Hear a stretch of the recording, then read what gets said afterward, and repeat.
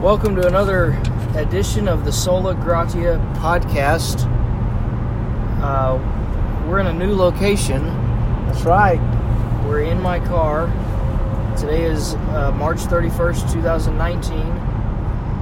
Aaron and I are on our way to Indianapolis, Indiana for the Gospel Coalition National Conference. That's right. We're going to chase Tim Keller. Part of our strategy for this week is asking ourselves, where would Tim Keller eat? What would Tim eat? WWTE. Fish. Loaves and fish. And so we'll let you know how that search goes. But to pass the time, you're going to be treated to a conversation with us about something near and dear to our hearts. And that is the topic of books. That's right, books and reading. And why it's important. And what books we read. Now, Aaron has prepared the questions for this time. And so Aaron's going to have the floor. And I'm going to attempt to answer questions while keeping them mostly at 10 and 2 and with our eyes fixed firmly on the road ahead. That's right. David is driving, I am not. So, I get to ask the questions this time. So, the first question is, what are some of your reading habits? By reading habits, I mean like, do you read in the morning or the evening? How much of what do you read? Like, do you have a schedule? Do you plan it out? Do you Goodreads? That kind of thing. How do you get reading done? Yeah. I'm not a very good scheduler or planner. I read when I can. So that's not a very professional answer, but I would say that it has varied even at various life stages. So currently, I guess the best way to answer it currently would be that I do more morning reading now than I ever have, and that is it's probably a product of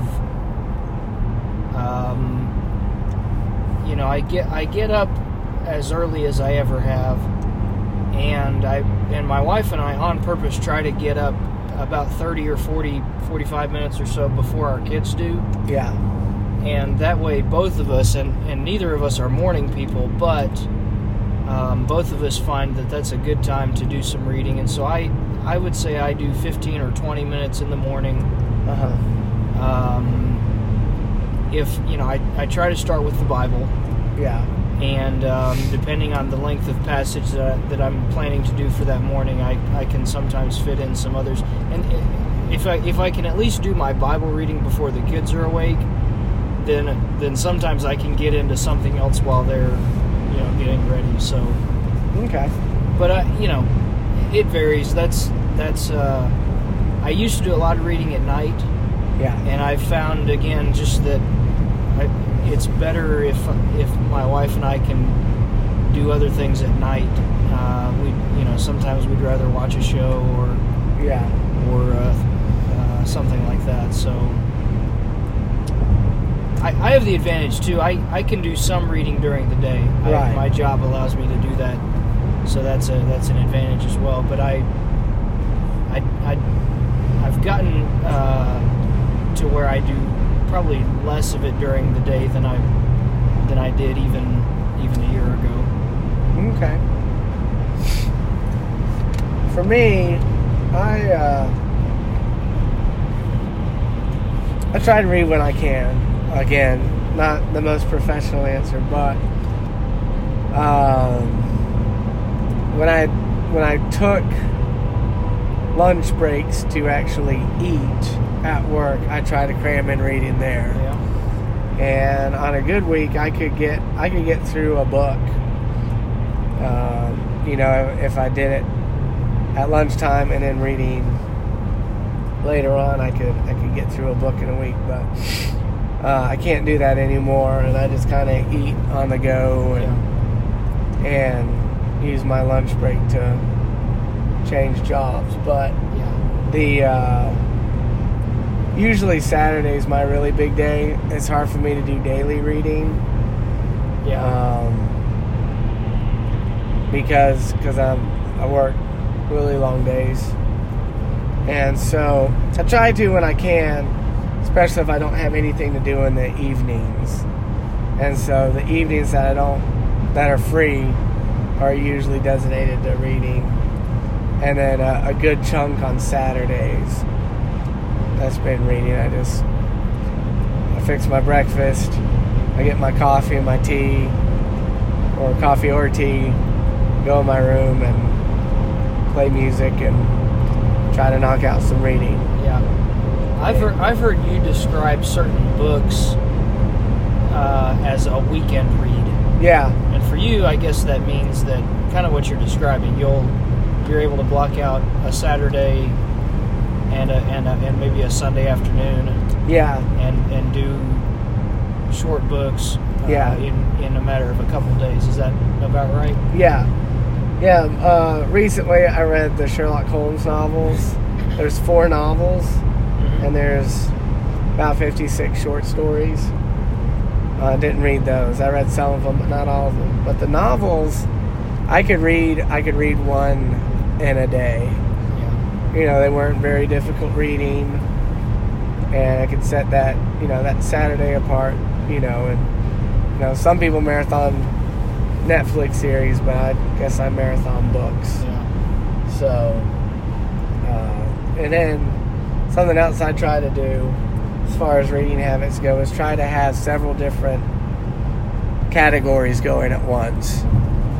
So I try to have like some poetry going on, and a novel, and a Christian book, and philosophy, which sounds like really crazy, but I think it helps me from getting too bogged down.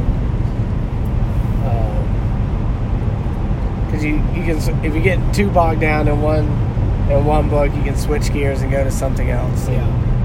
It kind of helps refresh you, but that's something that I've done. Well, and you have we'll talk more about this as we go, I'm sure, but you have a wider reading palette than most, I would say. So you just mentioned 5 or 6 categories, and 4 of them don't interest me at all.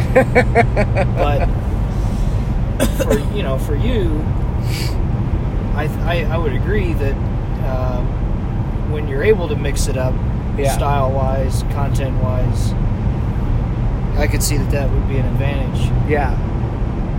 And if it's something that you can break down into smaller chunks, like poems, like you'd be like, I just want to read about 5 poems today. Yeah. He can do that. And he can make progress. Whereas if you're reading a Russian novel, you'd be like, man, this chapter's taking way too long. Yeah. Or Dickens. You're reading Dickens, you're like, man, I don't know if I'm going to make it past this chapter. It's too long. Yeah. Then you feel like you haven't gotten anywhere, and that's awful. When you're like trying to read something and you just don't feel like you're getting anywhere. Yeah. Now I've heard some people say that if they try to read more than one thing at a time, that it's distracting. Yeah. They feel like they have to focus on the one book or subject at a time before they can move on to something else. I'm guessing that's not an issue for you. No, not really, because I can block it off and say, okay, I'm switching from this one, I'm going to that one. Yeah. So, see, I read. I've had. Again, I guess it's changed probably as I've hopefully matured, but there were times where I would be very hesitant to start reading something else until I had finished the other thing that I was working on. Yeah. I'm less inclined to be like that now. I'm pretty happy now when I can give attention to 2 or 3 things at a time. Yeah. And I agree that when I do that, usually it's a good change of pace. Yeah. Even if the material might not be extremely, as vastly different as yours might be. Yeah. It's still, you could make it different enough to where it's a relief sometimes to go back and forth. Yeah. Maybe we should kind of like backtrack and say what it is that we do read and the kinds of books that we are interested in. Could I backtrack even further? Sure. Before we do that. So how did you become a reader? Oh. At what point did reading become something that you were pretty passionate about? Well, I started when I was a kid. Mom had me read like the Sugar Creek Gang books. Okay. And Encyclopedia Brown. Yeah. And I really enjoyed those. But somewhere along the way, like those were always for school. Somewhere along the way, I didn't read nearly as much. I played too many video games. And it wasn't until probably my senior year in high school, I gotten involved with some Gilbert and Sullivan operettas, and they were so funny. And so I found someone who I liked their writing output. Yeah. And reading plays was easy.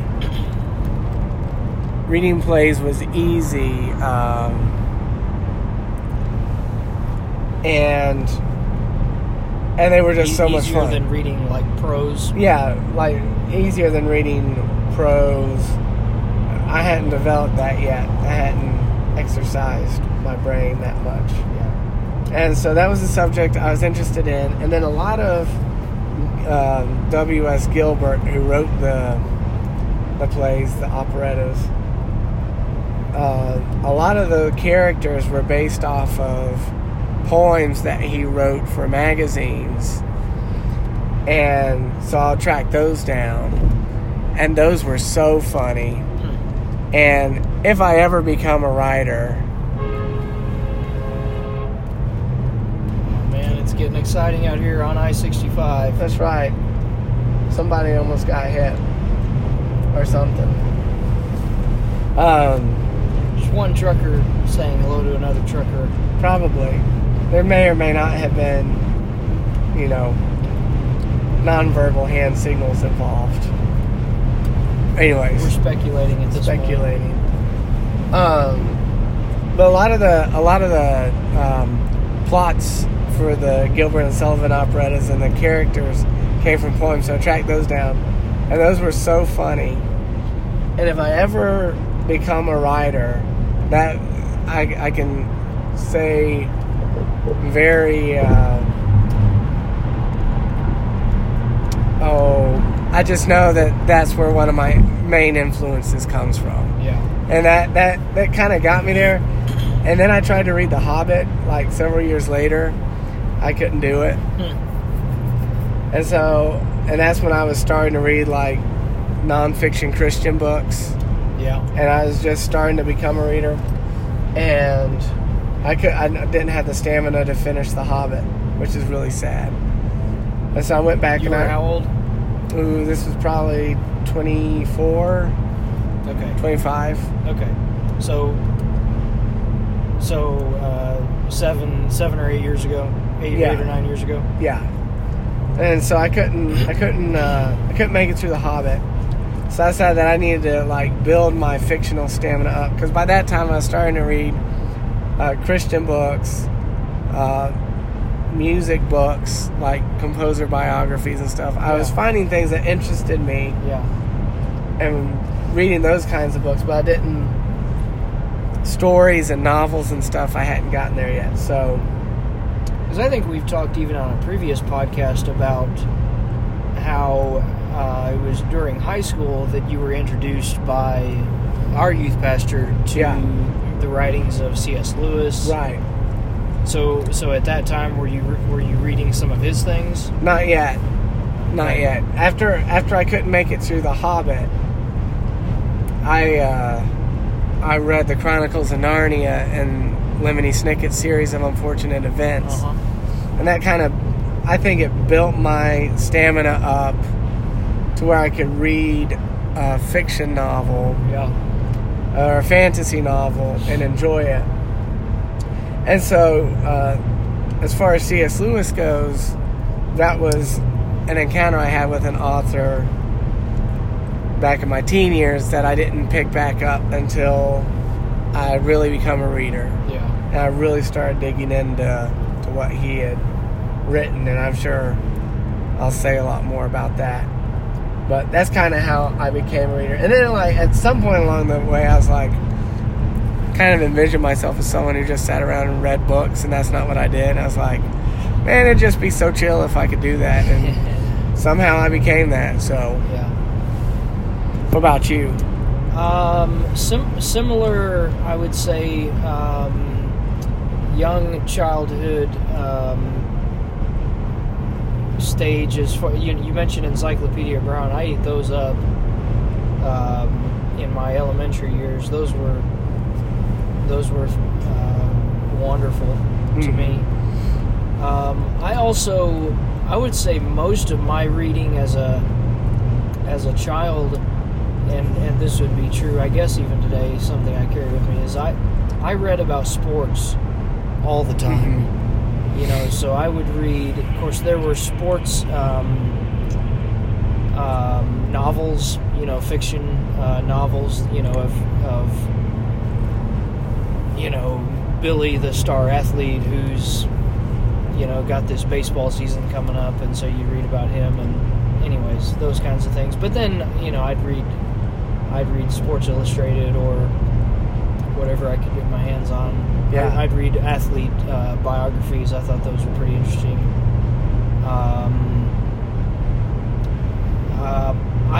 My mom would make a habit of reading to us things that, reading to my siblings and I, you know, that, I mean, obviously we could have read them for ourselves, but my mom really enjoyed reading, and so she would read things, you know, I'm even trying to remember some of the things, like the Little House on the Prairie series. That's what I was thinking, because my mom read that to us, too. Go. So that was something I remember being exposed to. You know, I did, so that was really where it developed for me. I really didn't begin to read, you know, of course I would read things that were required in high school. We read various classics, such, you know, A Tale of Two Cities, Scarlet Letter, probably others that I should remember right now that I can't. But, you know, I didn't really fall in love with reading, at least not like significant, helpful things until at least college. So, but I've always been interested in reading, and I've never really struggled with the idea of reading. I've always liked reading. It's just a matter of being interested in certain things. Right. You know, I guess that's probably true for everybody. Almost anybody, even if you find somebody who says, I don't like to read, you'll probably find something that they would read. For sure. Absolutely. So, what is it that you read now? What I read now is... what are your tastes? I read mostly theology type works or ministry, you know, church ministry type books. I would say I do it somewhat for job related purposes. You know, I being in ministry, you know, being a youth pastor, I feel like those are the kinds of things that are important for me to read. But it's also just really what I am most interested in reading. You know, I enjoy theology. I enjoy being able to read about workings of Christian ministry in general. Mm-hmm. And so that's, in some ways, it's a pretty narrow category, I suppose. I don't read a ton of fiction. Uh-huh.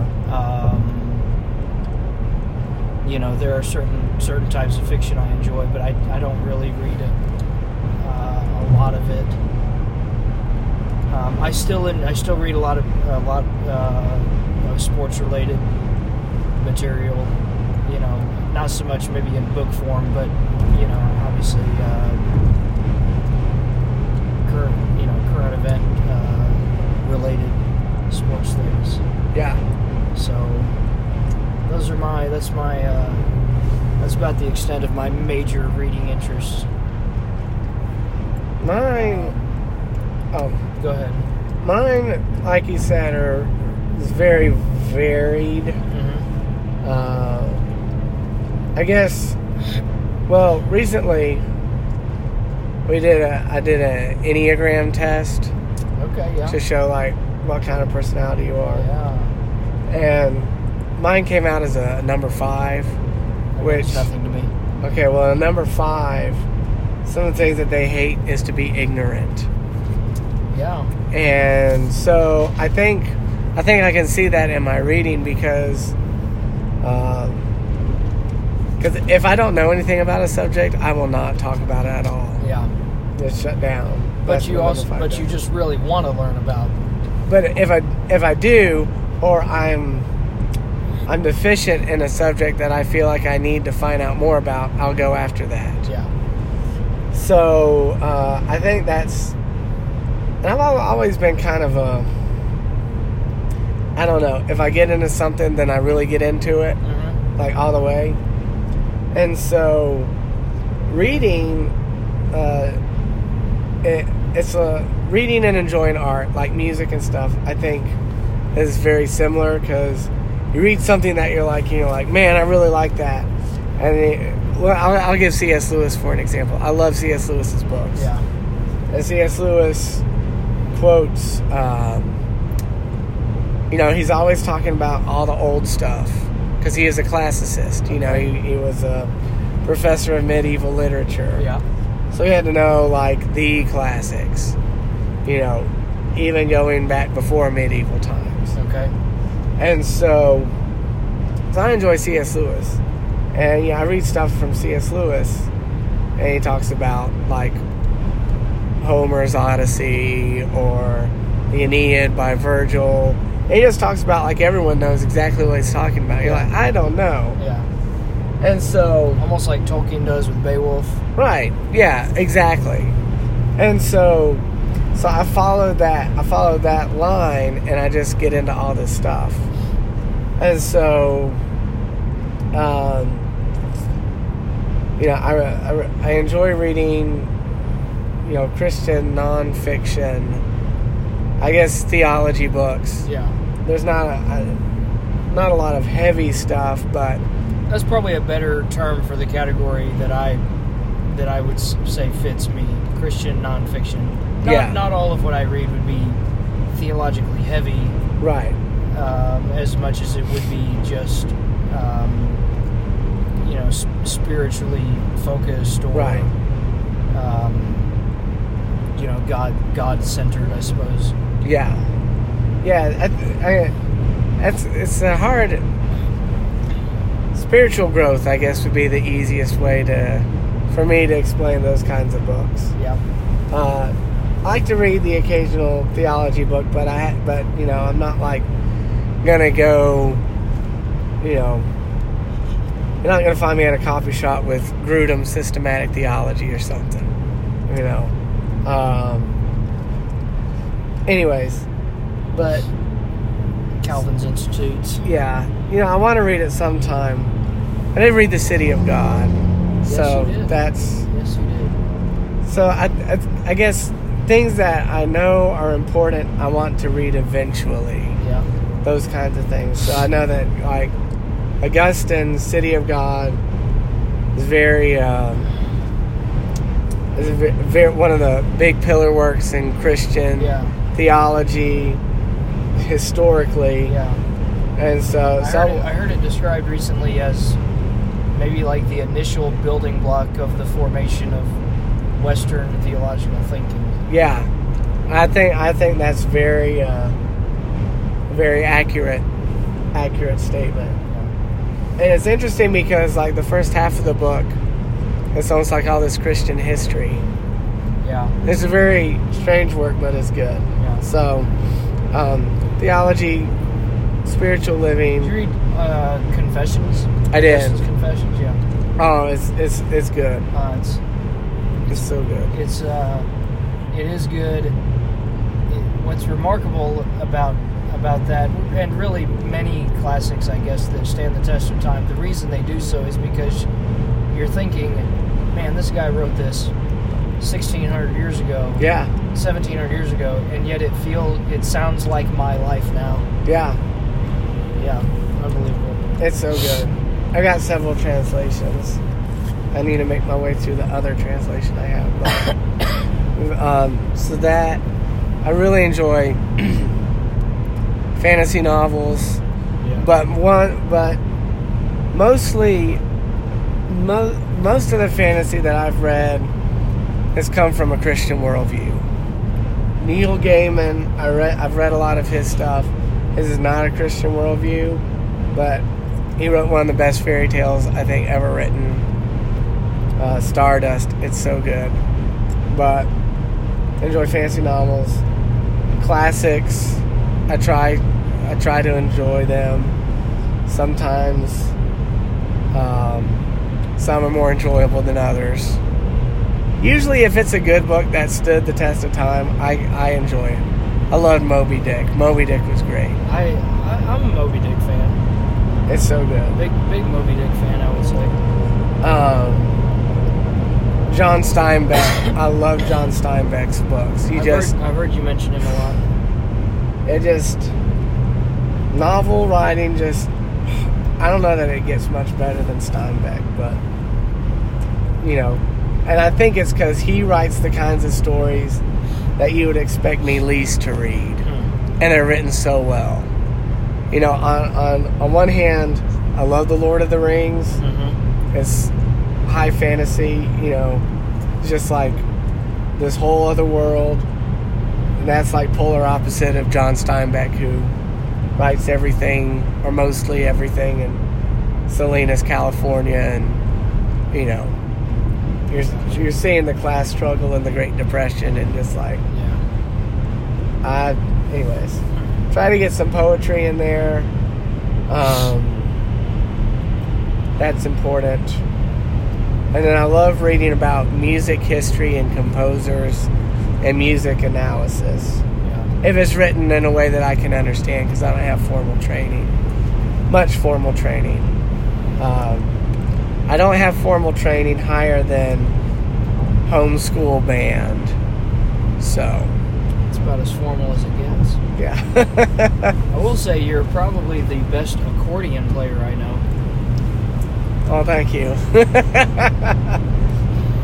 I know a few songs. I need to learn more, but there's just no time. You gotta learn the accordion, or you gotta read books. That's right. Or you gotta work. You got your choice. That's right. There are only so many hours in a day. That's right. There's just so much.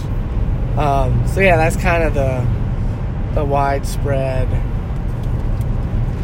Yeah. Where I'm at. Those are the kinds of things. And I've recently, Strange Tales. I've told you about the weird fiction. You have. The H.P. Lovecraft. Yeah. Some of the guys who wrote Twilight Zone episodes, some of their short stories. Yeah. It's just absolute crazy stuff. I really enjoy that kind of writings as well. Recently I read a lot of short stories, and most of them were of that nature. Yeah. Really, really interesting stuff. It's an interesting form an interesting medium to work with, I guess. So, yeah. Good. most things, you are more experienced in a variety of things than I am. Well, I don't know. I guess it goes back to that number 5. You need an Enneagram and see what you are. Sounds painful. It was kind of painful. So, what are some of the books that you find yourself returning to multiple times? And I guess we could also ask, why do you find yourself returning to those books? Well, I don't really reread hardly anything. Really? Yeah. I can't think of.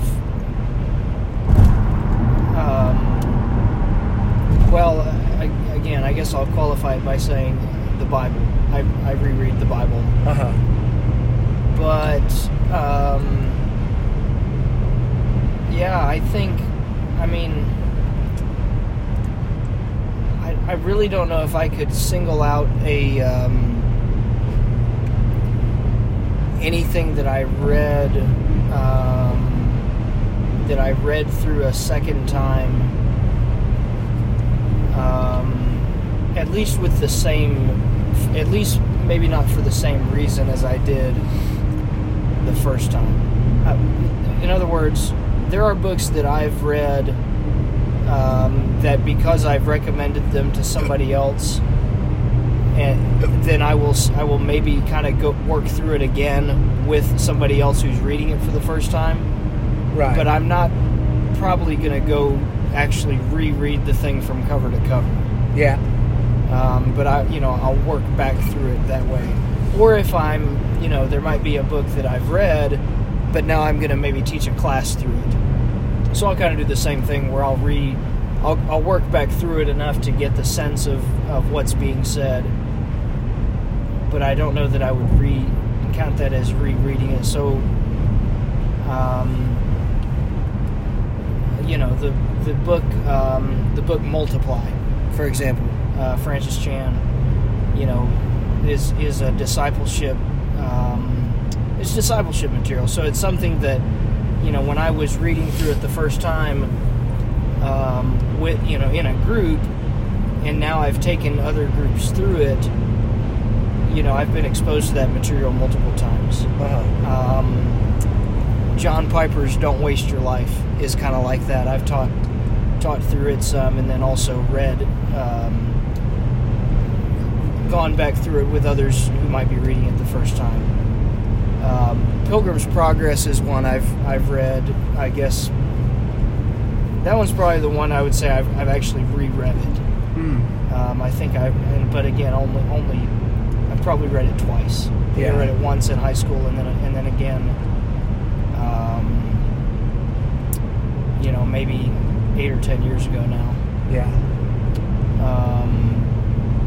There are a lot of books I return to just to pull quotes out of. Yeah. Or, maybe I'll remember an illustration and I'll remember vaguely where it came from, but I want to go back and remind myself of what it is. Yeah. So I'll chase those down. Or I'll use books I've read before as references for other things. So in that sense, I return to books I've read pretty often. Uh-huh. But as far as actually going back to reread something that I have before just for the enjoyment of it is not really a habit of mine.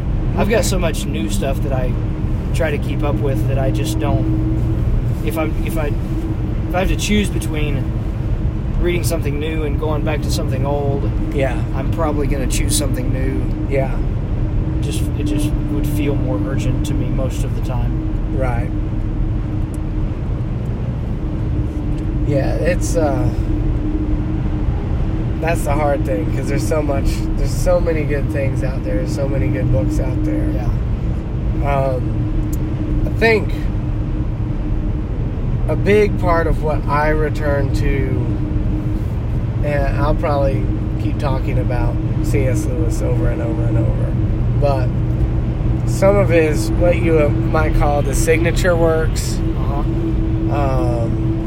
like Mere Christianity and The Great Divorce, Screw Tape Letters, Grief Observed, The Problem of Pain. You know, I know that I've reread those multiple times. Space Trilogy. The Space Trilogy. Did you mention that? Yeah. No, I didn't mention that. But yeah, I've read that series several times. The Lord of the Rings, The Silmarillion. Those are books that I've returned to multiple times. One of the books that influenced C.S. Lewis was a book that George MacDonald wrote called, and I always mess the name up, but Phantastes. Okay. It's one of the most incredible. Fantasia? It's not Fantasia. No, it's Phantastes. I believe that's how it's a German word, I believe. So Bergen, he corrects me whenever I try to say it. I usually just say that George MacDonald book. And he knows what we're talking about. Yeah, but it's so amazing, and it's great. It's got a lot of Christian themes in it, but they're not forced. They're not overt. Yeah. That's good. The thing about, and I guess the reason I return to C.S. Lewis's books so much is he just has a way of just really getting at the bare, like, this is what Christianity is, this is what it should be, and he puts it in such words that it's just great to hear it phrased that way. Mm-hmm. He knows how to phrase it for the maximum impact in reaching his audience, I think. Yeah. And just the imagination of the guy, and the way that you see the world, or you see yourself, or whatever it is, after reading one of his books is just really helpful. Yeah. He probably phrases things the best way to remind me of what's important in the Christian life, if that makes sense. Yeah.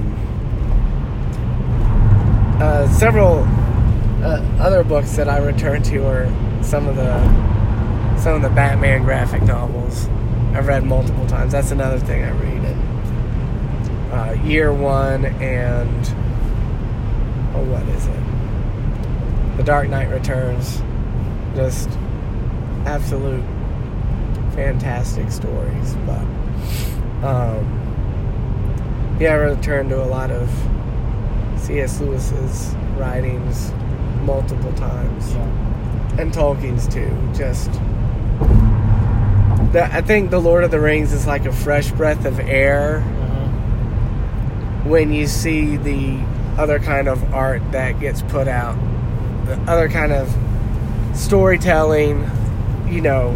I know we've talked about this, but in The Lord of the Rings, good is good, and it's refreshing, and it's uplifting, and bad is bad, and when you're like in Mordor, you don't want to be there.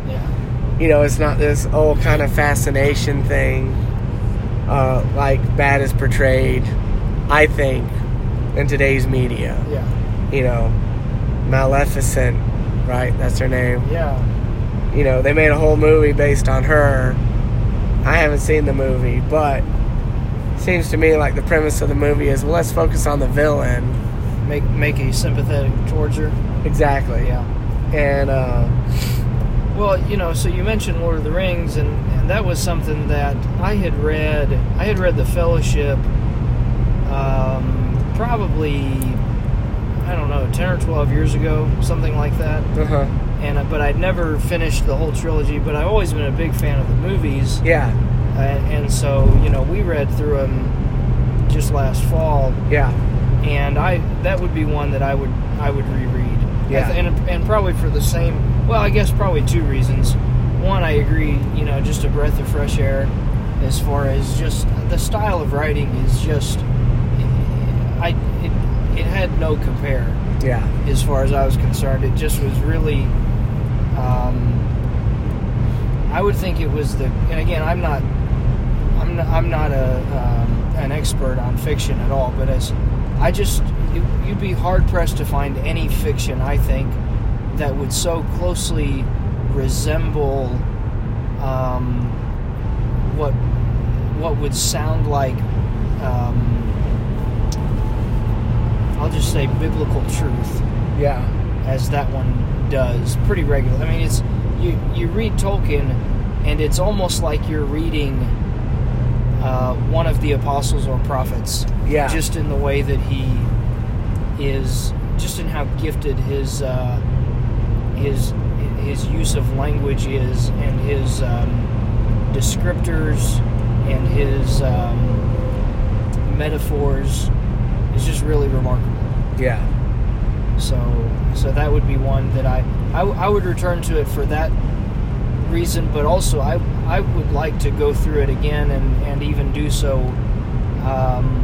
while making note of various what appear to me to be pretty apparent biblical allusions. Yeah. I think that would be a very interesting way to go through it. One of my, I'm just going to mention this because I love it so much. Okay. And one of these biblical allusions, I know I've told you about it, but Frodo destroys the ring on March 25th. Yeah. And March 25th is, I believe, the day, the calendar date that Catholics in the church traditionally is held as the day that Christ was crucified. Yeah, I think it's either that or the Resurrection Sunday, but I think it's when Christ was crucified. And I just love that. I just love that he does that. And then there's the whole the Psalm of the Eagles. Yeah. You read that and you're just like, this sounds straight from the prophets or the Psalms. It's so good. Yeah. I love it. Yeah. But I've returned to that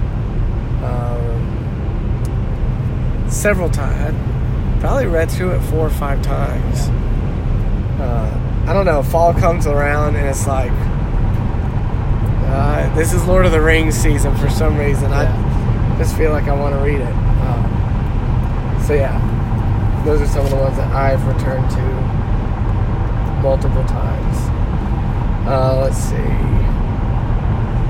What are some books that have made a special impact on you and your walk with Christ?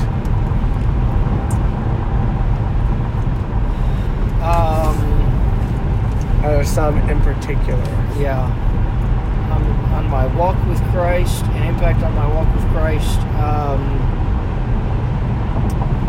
The way I've described J.I. Packer's Knowing God, because that book would certainly fit into that category. The way I've described that to folks is that I think there probably are other books that have helped me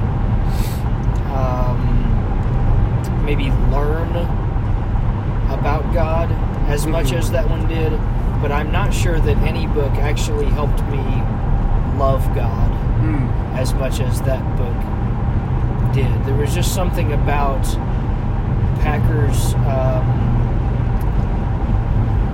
teaching in that book that I think was very affectionate, or it at least resonated as affectionate for me.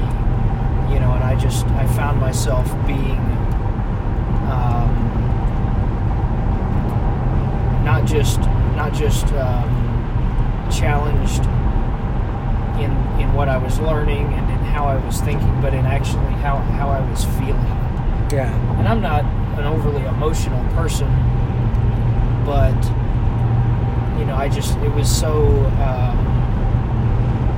moving, I think, at least to me, and that's one again that I've gone back through with others before, and I've seen it have those kinds of effects in other people's lives as well. So that would be one that has had maybe the greatest effect on my actual spiritual life. I think the others that I would say that have been maybe close to that would be John Piper's Desiring God. And again, I think that one is a pretty seminal work. Yeah. As far as not just theology, but the way that one's theology affects a wide range of areas in a person's life. Yeah. And that's the design of the book anyway. And of course, he's arguing for his view of what he calls Christian hedonism. Yeah. Which, as you work your way through the book and you see how he defends it, yeah, is really very convincing. It's easy to buy into, and so yes. And again, it's one I think that is intended to incite the emotions in its reader. You know, he's arguing for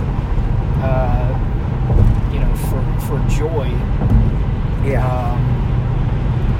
Even the title, Desiring God. He's dealing very much with human desires, and he does it really well.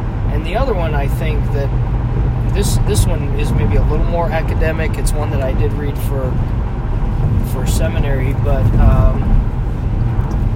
it probably has just helped my Bible reading as much as anything. Is called God's Glory and Salvation Through Judgment. Yeah. And it's Jim Hamilton is the author, and I got to know Dr. Hamilton through classes at Southern, and he's just extremely gifted as a teacher and as a writer. And man, I about lost it there. Set up our recorder again, but anyways, yeah, that was one that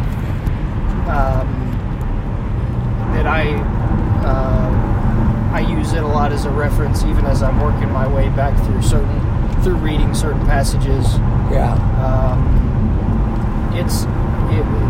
It is set up not quite like a commentary, but it really is almost like a survey of the whole Bible, arguing for certain unified themes throughout it. Yeah. And again, it just was really very like paradigm shifting, I guess, in the way that I have learned to think about Scripture and how to read it and how to, therefore how to teach it and how to apply it. And so I would say those three are the ones that come to mind.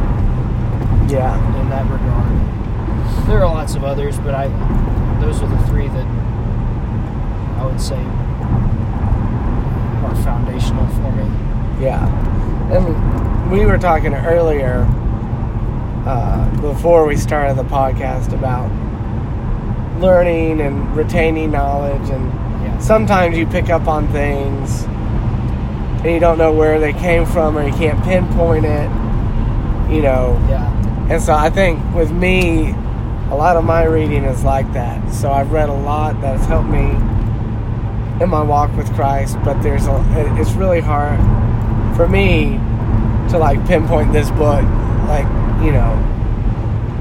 other than I know that The Great Divorce by C.S. Lewis is just, that one I think has been one of the most convicting reads. As far as you're talking about the way it's helped develop your walk with Christ? Yes. Because he,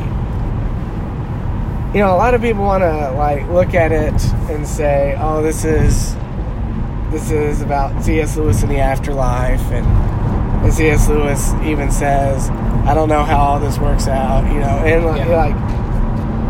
it's basically it really touches on, do you love Christ more than you love anything else? Yeah. And it's one of those things where I've got to keep that in mind.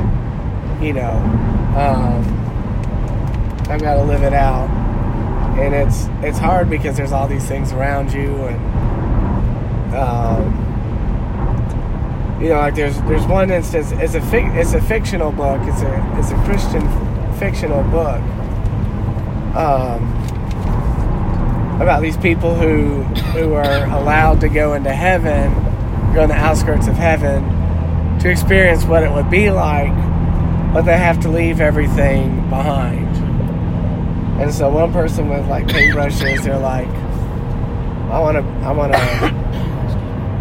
to bring this with me. I want to paint the country. And these angel or spirits won't let anyone in. They're like their guides, and they're like, you have to learn to, you can't take your paintbrushes in because you get Christ here. You get, and it's kind of hard to describe, but basically they're saying, and I think that's probably along the same lines of desiring God is, finding supremacy in Christ and finding joy,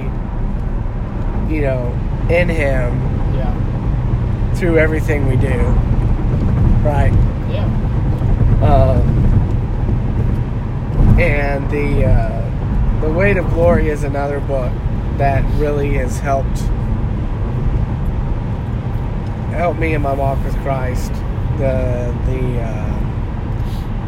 title, the Weight of Glory itself, and I know John Piper quotes that a lot, or points back to it a lot in Desiring God. Well, and it's, if I'm not mistaken, that is more of a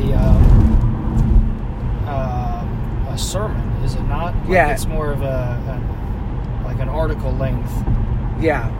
Treatment rather than a book. Yes, but it's contained in a book that collects a lot of different sermons. And maybe some essays. I think they're mostly sermons.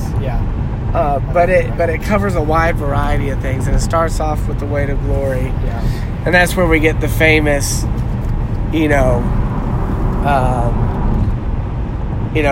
we're weak-hearted creatures fiddling around with mud pies in the slums when we could have a holiday at the sea. And it's, he just puts it in those words, and it really helps you see where you're at. We are far too easily pleased. We're far too. Our desires are not too great, but too small. Exactly. And it's so good. It's so convicting, and it really. I need the reminder, to reorient myself and look to Christ. And that's one of the reasons those are on my reread list, but they've been particularly helpful. And Mere Christianity, just because of the way he sets things out. Not so much the first two parts of the book that are more apologetic in nature, but the second two that, the fourth part's kind of like a primer in theology, but the third part's really about what it is to be a Christian. And I need those reminders, but just in the words he says, those have probably helped me in my walk with Christ more than probably the most as far as books outside the Bible, of course. Do we want to pause here? We're at about 50 minutes. How far along are we in our questions? Oh, we've only made it to 3 out of the, I don't know. We're about a third of the way through. Oh man. Yeah, we probably better hit pause on this, and we'll come back and do a part 2 for this one. All right. We kind of expected that this might be the case. That's right. So maybe now that we've laid some groundwork, we'll be able to get through some of these others in a little more straightforward manner. Yep. So, all right. Well, this has been part 1. We'll have a part 2 for our talk on books. Thanks for listening. Thank you.